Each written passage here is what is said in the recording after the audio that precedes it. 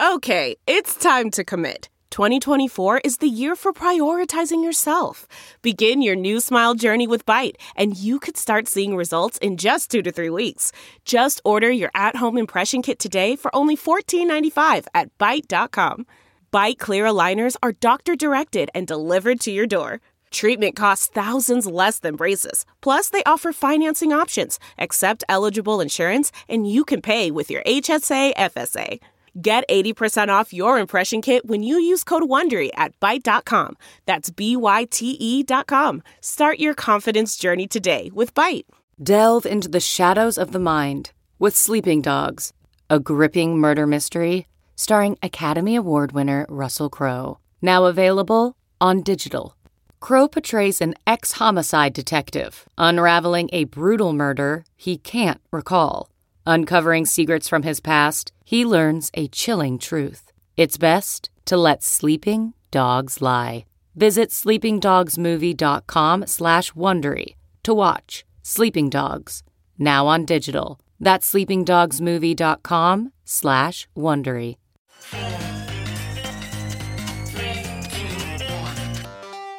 Welcome back to The Breakdown with me, NLW. It's a daily podcast on macro, Bitcoin, and the big picture power shifts remaking our world. The Breakdown is sponsored by Nexo.io, Chainalysis, and FTX, and produced and distributed by CoinDesk. What's going on, guys? It is Thursday, August 25th, and today we are talking about the latest in OFAC sanctions around Tornado Cash. Before we get into that, however, if you are enjoying The Breakdown, please go subscribe to it, give it a rating, give it a review, or if you want to dive deeper into the conversation, come find us on the Breakers Discord. You can find a link in the show notes or go to bit.ly/breakdownpod. Also, a disclosure as always, in addition to them being a sponsor of the show, I also work with FTX. So, today we're discussing the continued fallout and response to sanctions of Tornado Cash. And specifically, we're looking at how different companies are handling them. In the hours following the announcement, Jeremy Allaire from Circle wrote a thread about his company's response. Yesterday, U.S. Treasury designated for sanctions ETH addresses associated with Tornado Cash. As a U.S.-regulated financial institution subject to Bank Secrecy Act requirements, Circle, together with our partner Coinbase, restricted the movements of USDC funds in these sanctioned addresses. It is likely that near all responsible registered virtual asset service providers also took steps to block customers from transacting with these addresses or face charges of willfully avoiding U.S. sanctions compliance obligations, which can bring up to 30 years in prison.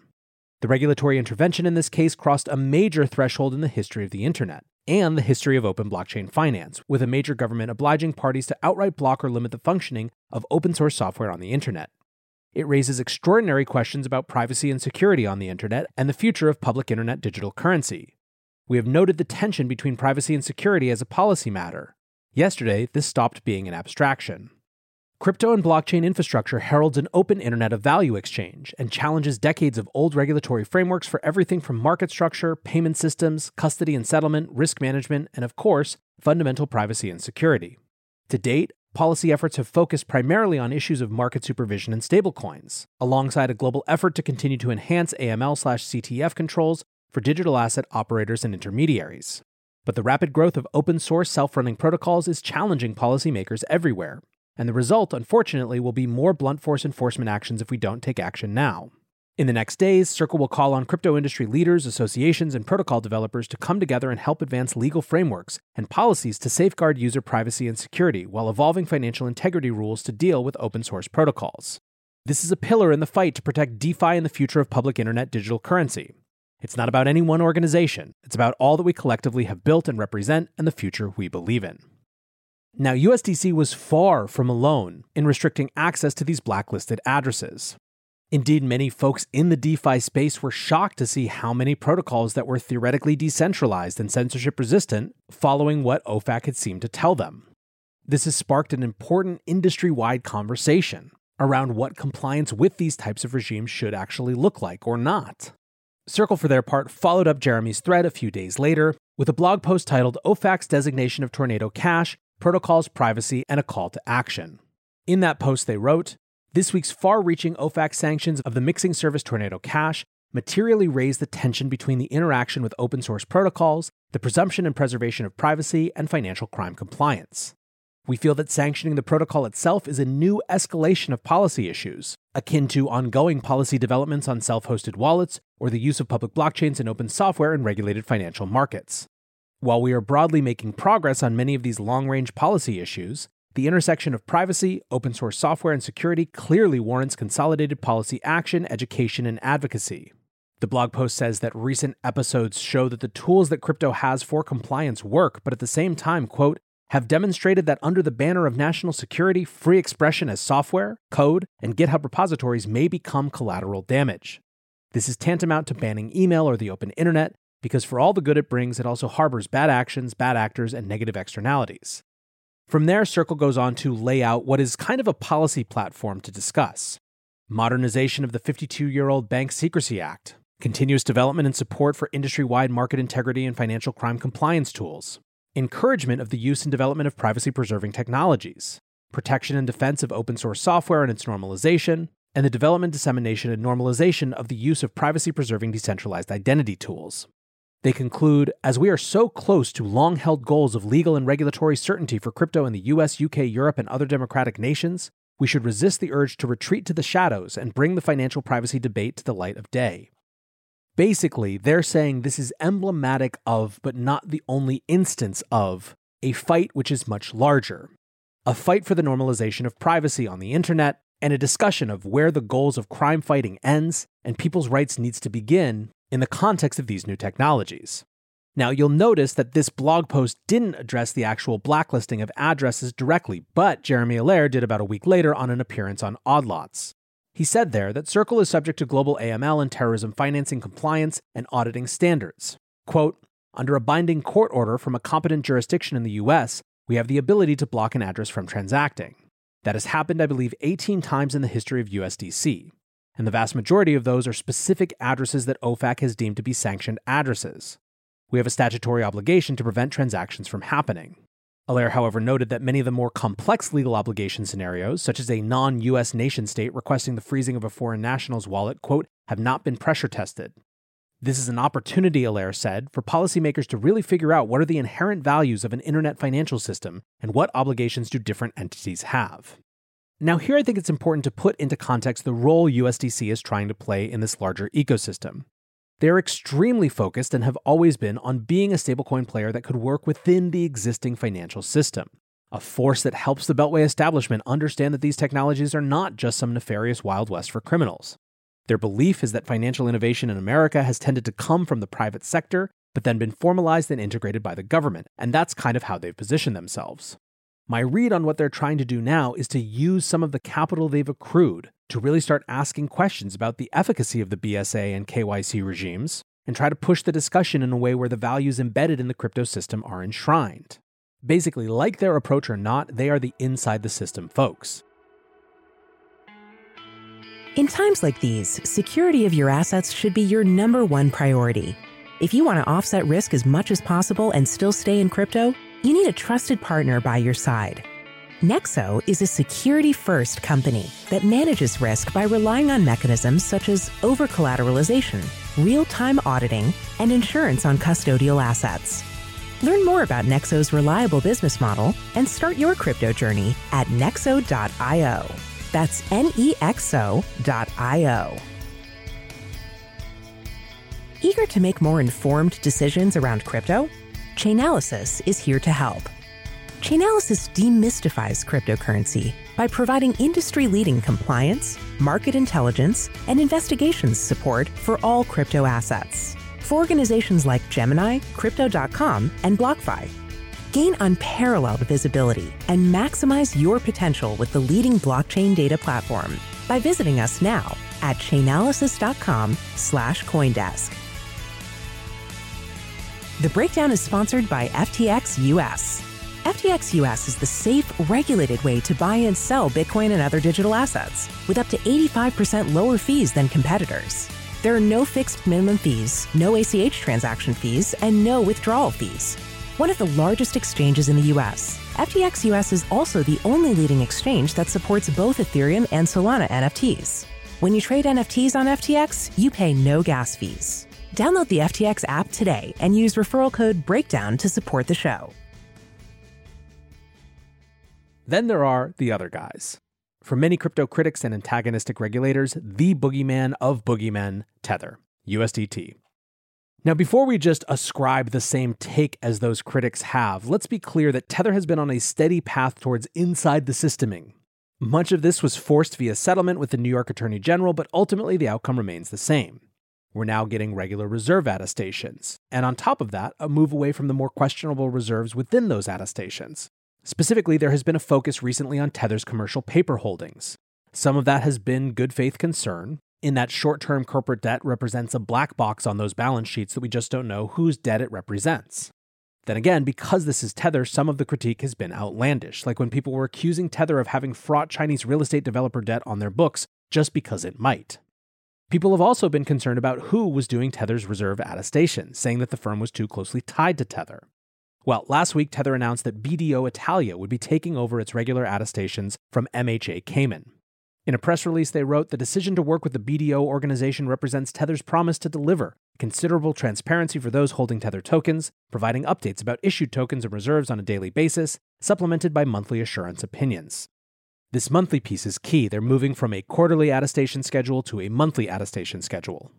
In their first report, one of the most notable aspects was that Tether had reduced its commercial paper holdings 58% over the last quarter to $8.5 billion. That's compared to $28.8 billion in treasury bills, $5.4 billion in cash, and $6.8 billion in money market funds. But the reason people have really been discussing Tether for the last couple of days has to do with their response to the OFAC tornado sanctions. Yesterday, they published a post basically saying that at this time, they were not going to blacklist these addresses. The post reads, "Tether works closely with law enforcement worldwide to assist in investigations, including freezing addresses. We are in almost daily contact with key law enforcement officials and pride ourselves on the timeliness with which we respond to their requests. When Tether receives an applicable or legitimate request from a verified law enforcement agency to freeze a privately held wallet, the company complies with the freeze.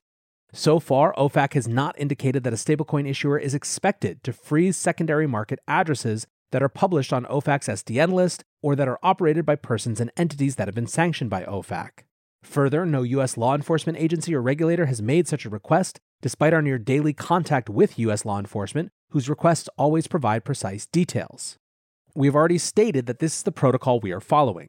Unilaterally freezing secondary market addresses could be a highly disruptive and reckless move by Tether.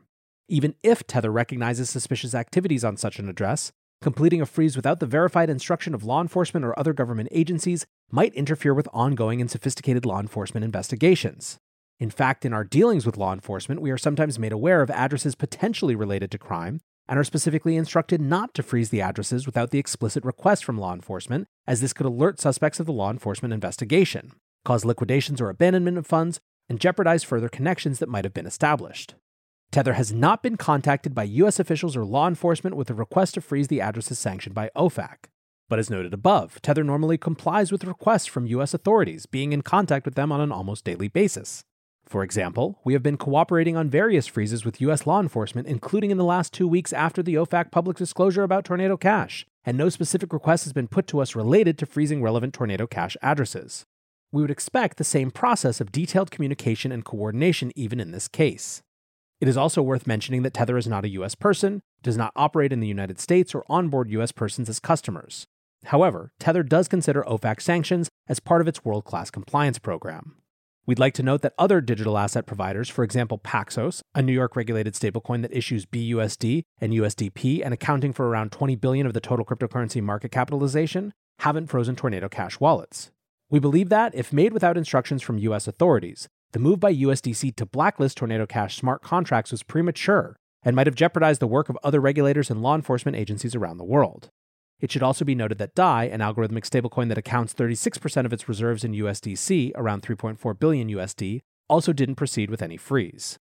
Basically, Tether is saying that it is not sufficient for OFAC to make this announcement. We need to see U.S. law enforcement request these freezes explicitly. They also draw particular attention to the fact that they are not a U.S. entity and that it doesn't service any U.S.-based clients. Speaking with the Washington Post, however, Scott Anderson, a former State Department advisor now with the Brookings Institution, said, quote, "The restrictions generally apply to all U.S. nationals or corporations, or any person or organization in or doing business in the United States, or any transactions touching the United States. I don't know whether Tether falls within that scope or not, but if there is a chance that they or their employees might, non-compliance could carry real legal risk. Many have also seen this as just Tether poking the bear. An unnamed former senior official for OFAC told the Washington Post that Tether was playing with fire. Quote, "It's never a very good idea to test OFAC. Right now, it's a particularly bad time for any crypto-related company to do that. It looks like that's what they're doing." However, to get a sense of the general crypto sentiment, just look at developer Sudo's response to that quote. LMFAO, f*** off. It has never been a better moment to challenge OFAC. And this actually gets at the core of the issue right. There is a strong argument that many are making, CoinCenter notably, that OFAC doesn't have statutory authority to sanction a protocol, as opposed to, for example, specific crypto addresses that are owned by people. OFAC sanctions are intended to alert and reform financial institutions and specifically not to punish, which has made the targeting of an autonomous smart contract puzzling from the beginning. Michael Mosier, a former head of Treasury's Financial Crimes Enforcement Network and now working as general counsel at crypto privacy firm Espresso Systems, said, quote, "It's like shouting at a vending machine. It's not the way to make a behavior change, so it's not going to effectuate the national security goals the system was set up to achieve." Miller White House Levine, policy director at DeFi Education Fund, said that the use of sanctions against an immutable smart contract was contrary to the intention of sanctions legislation. Quote, "The effect of the sanctions is not to attempt to change the behavior of foreign persons, but practically is a prohibition on U.S. persons using an open-source software protocol. It has broad societal implications with respect to privacy and individual sovereignty, and whether we are okay with a foreign policy tool that can be applied unilaterally with zero public process to regulate U.S. persons' behavior. OFAC sanctions are also explicitly intended to be used to bar foreign national assets from entering the U.S. financial system, rather than being used to affect assets owned by U.S. persons. A large outstanding issue with the Tornado Cash matter is whether the tokens held within the smart contract by U.S. persons are deemed to be the property of Tornado Cash and hence subject to sanctions, or if U.S. citizens have a valid legal claim for the return of those tokens. To this end, J.W. Verrett applied for a license from the Treasury last week to use Tornado Cash for his nonprofit. In his words, quote, "biting the nose of OFAC and seeking either clarity or a right to sue." Other crypto organizations, including CoinCenter, the Blockchain Association, and the DeFi Education Fund, are also looking into applying for a general license to allow U.S. citizens to legally withdraw their money from Tornado Cash. Eric Hess writes, "Even if you fundamentally believe that OFAC's designation of Tornado Cash's smart contract achieves an important national security goal, the process was horribly flawed, sets a dangerous precedent, and broadly tramples privacy in the process." And by the way, he's not the only one who thinks so. On Tuesday, Congressman Tom Emmer tweeted, "I sent a letter to Treasury Secretary Janet Yellen regarding the unprecedented sanctioning of Tornado Cash. The growing adoption of decentralized technology will certainly raise new challenges for OFAC. Nonetheless, technology is neutral and the expectation of privacy is normal." The letter asks a number of specific questions related to the way sanctions were intended to operate, including which legal person OFAC believed they were targeting in this instance, challenging the legality of the sanctions, and what U.S. citizens who have had their funds trapped as a result do to obtain release of those funds. Meanwhile, Alexei Pertsev, the developer alleged to have worked on Tornado Cash, remains behind bars in the Netherlands. He was arrested 2 weeks ago and brought before an examining judge who agreed he should be held in custody for 2 weeks pending charges. Now that the 2 weeks have expired and no charges have been brought, Pertsev appeared again seeking bail in a closed court on Wednesday, but bail was refused and the court set a 90-day time limit for an initial public hearing of charges to be held. Jill Gunter from Espresso writes, "We are absolutely not hearing enough about the arrest of Tornado Cash dev Alexei Pertsev. I have been following this as closely as anyone and am still totally confused as to the status of charges against him. This is scary. It's a hard one to be noisy about because we just don't know. We don't know enough to know if the charges and the approach to the situation is legit. But the fact that we don't know is a big, scary problem. If any of you ever get arrested and detained with no clear allegations against you beyond writing code, I promise I'll keep asking questions until there is clarity." So what next with this whole mess? Tropical Fun wrote the tweet that inspired this title, and all credit goes to them. Quote, "Tether chose the path of OFAC around and find out." For my part, I'm glad that Tether is waiting for explicit law enforcement guidance.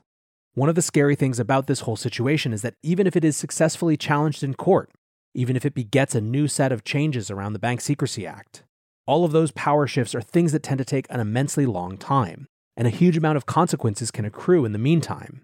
Surely, one way or another, it will provoke a response. For now, I want to say thanks again to my sponsors, Nexo.io, Chainalysis, and FTX, and thanks to you guys for listening. Until tomorrow, be safe and take care of each other. Peace. I want to tell you about CoinDesk's new event, the Investing in Digital Enterprises and Assets Summit, or IDEAS. The event facilitates capital flow and market growth by connecting the digital economy with traditional finance. Join CoinDesk October 18th and 19th in New York City for a 360-degree investment experience where you can source, invest, and secure the next big deal in digital assets. Use code BREAKDOWN20 for 20% off a general pass. You can register today at CoinDesk.com/ideas.